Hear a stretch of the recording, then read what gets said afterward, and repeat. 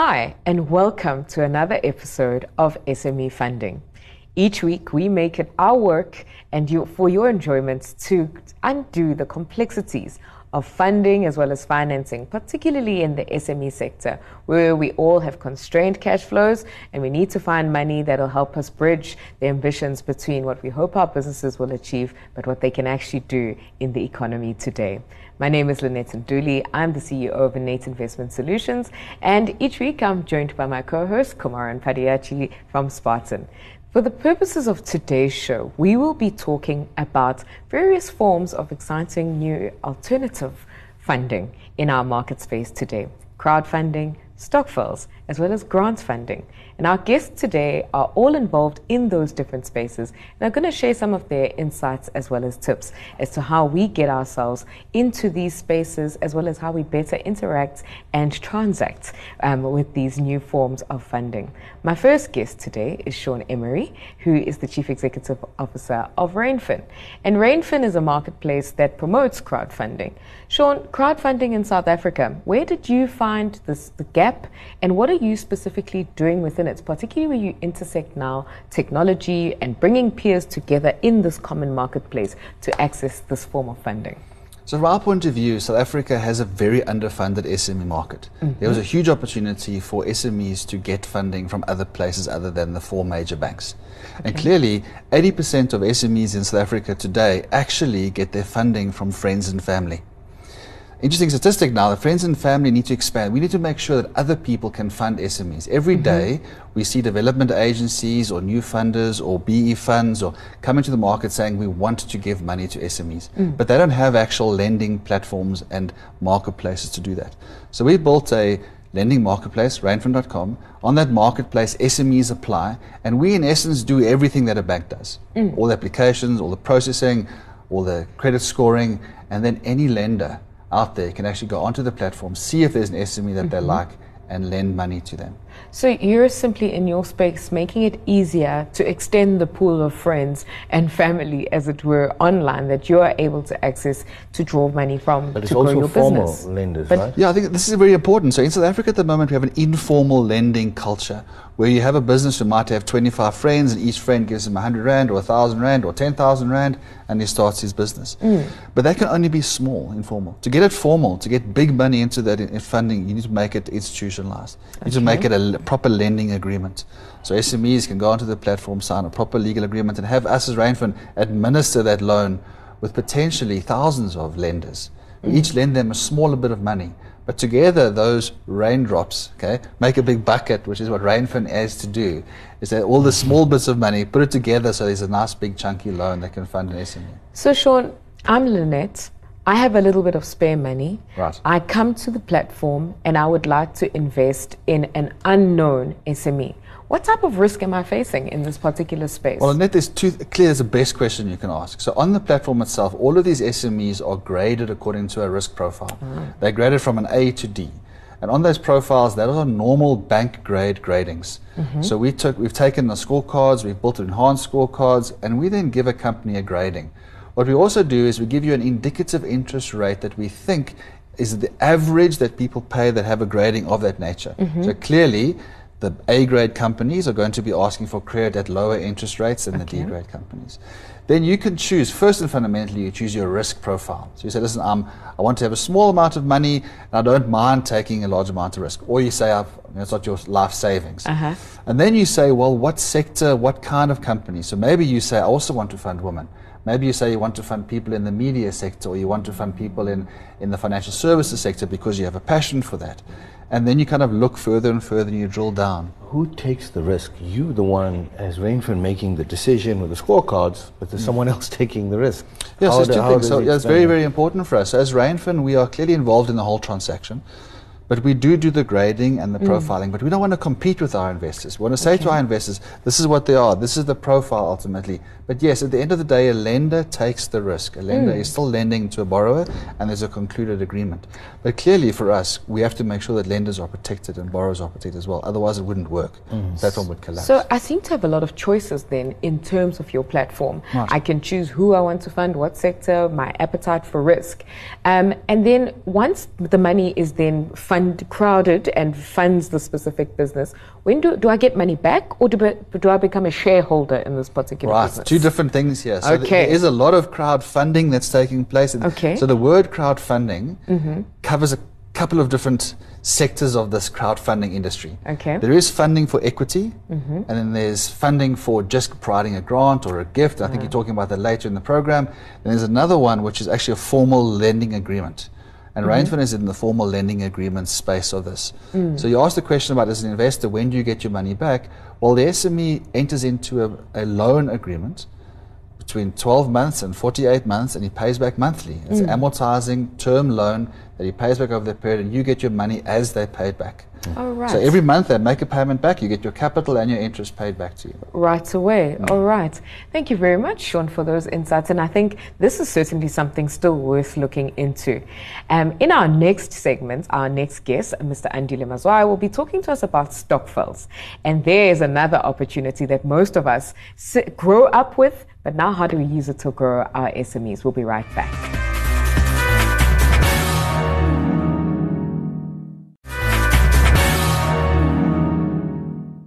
Welcome back to SME Funding. Just before the break, we spoke about crowdfunding. And as we continue this series today, we're talking about alternative and exciting new products that are available to particularly fund SMEs, using funding that previously and traditionally we would have never thought were sources of cash as well as cash flow into our businesses. Our next guest in studio today is Mr. Andile Mazwai, and he's from NASASA, which is the National Association of Stokvels in Southern Africa. Now, stokvels are something we all grow up with in South Africa. And from what I'm reliably told, it's an industry worth 41 billion rand, if not more. And there are just tens of thousands of these informal gatherings and clubs and societies of South Africans who crowdfund money amongst themselves to serve their needs, particularly at the end of the year, whether it's our Christmases, it's food, stokvels, and so many other types of transactions that stokvels gather to assist each other with. This is a community-based type of funding, Andile, but now more and more people are starting to say, hang on, this is a lot of money. How do we now begin to actually transact and invest in the South African marketplace with it? What are you seeing in terms of activity in the work that you do at NASASA? Thank you, Lynette. I think you summarized it so well. When a stokvel gets together, it's an idea. We're going to do something. Yes. It's going to be social. So fun and money, you come together, and it's mainly based on consumption. We're going to buy groceries, we're going to travel. But within 1 or 2 cycles, a group will then say to itself, that was nice, that was fun, but there was nothing left. And as people get to know each other, so they begin to share their other aspirations, like starting a business. Okay. Therefore, they start investing in each other. So it's not necessarily that we're even going out into the marketplace to fund unknown businesses, as you perhaps would with crowdfunding, where you're funding somebody you've never met, but all you know is a profile online. But amongst us now, we're actually helping to generate our own ambitions and our own aspirations as a group. Correct. All right. The key part of it is that the members are known to one another, and already you are credit vetted within your group. Yes. People know you. They know we can give you money or we can't give you money. They don't need to see your pay slip. They don't need to see your proof of residence. They know you well enough to be able to extend. So the trust credit. deficits there shrunk completely, and that's how. Okay, Kumaran, over to you. You know, if I think about it, the stokvels is the original real McCoy crowdfunding before all this techno hype came up with Yes. it, isn't it? It is. And now, that leads me to the multiplier benefit that stokvels can be leveraged for, because you've got this trust quotient, like you mentioned, that's missing from the traditional crowdfunding anonymous aspect. You've got a 41 billion in there, and you've got something that's already working, communal. How can that be increased, scale, leverage, or is it already happening at max as what it can be? And before you answer that question, the reason I ask this is that the bulk of the SMEs, the micro SMEs, that we find that need the funding are in this communal context. So this, for me, is the biggest lever. The answer is that people need to be given a platform in order to do it. It's easy enough to think of an idea. Often the difficulty is the execution. So I may be with my group of 7 guys, and I want to start something, and I need 50,000 rand. I'm not sure how I go to them and say, guys, we've been putting money aside for a small thing, which is to travel. How about you guys give me 50,000? So if we have some sort of platform that allows them to do that, it can assist them with making the loan and collecting it, definitely. Okay, so it's really about, moving it from this communal as well as very informal gathering of friends, as it were, who invest money together for fun, but more now into an organized and almost a corporatized gathering of funds, and providing the support network as well as the skills to make sure that that initial basis of communal sharing of funds doesn't necessarily fall apart. Because I think once we move into businesses, the risk quotient from an individual to a business also increases quite significantly. What the guys really need are rules. Because we are social, if one of our members defaults in a month, because it's a dear friend of mine, I may say, let's give him a chance. Yes. The other guy say, hold on, that's money. We want that money back. Now, what rule will govern that? Okay. And often, when you do it for the first time, you will make a mistake. And so when I speak of platform, it's something that says, this is a good idea, and this is not a good idea. Okay. So what are you guys doing in that regard? We're trying. We've got a magazine which we publish, and we have articles like that to say, as a group, here's some do's and don'ts based on experience. People who did this ended up feeling sorry for themselves. Whereas if you do these things, which is have a constitution, think about these things before and agree before you have a situation where there's tension. So it seems to me that anyone that's got a startup survivalist at elementary first foray into business in a communal area should seriously consider Stokvel as an avenue of funding. It's a good place to start. It's not just physical capital, it's human capital. I may know nothing about a business, but there are 3 members in my group who've had businesses.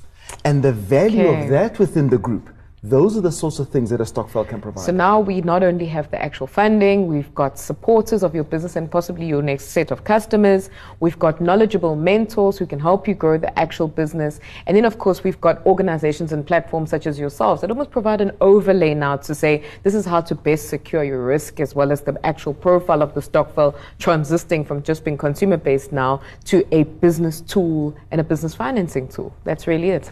Wow, that's fantastic, bringing together these new marketplaces.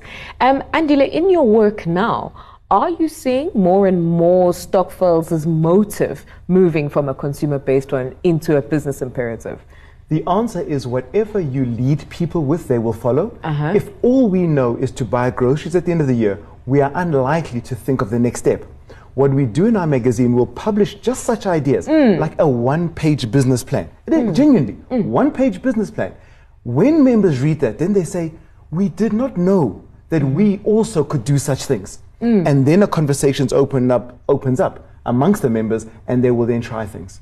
Okay, well, certainly what I see is this move in a space where from communities, that crowdfunding, I definitely now see that Stokvels are going to take a new and will become more and more formal in terms of how they go about the spreading of money and the sharing of funding to make people's aspirations ultimately come true. Can I ask a final question?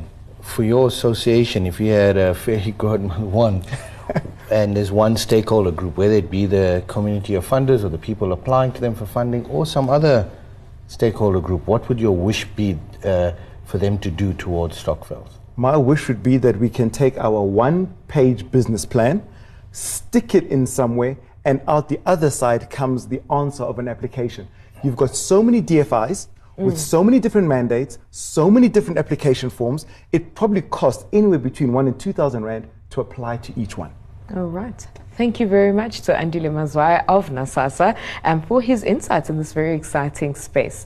My next guest is Yusuf Randiri-Rees, and he is from the Awetu Project. And they're going to tell us a bit about the work that they do in the space of grants funding, as well as the development and support of SMEs in South Africa. We will see you shortly.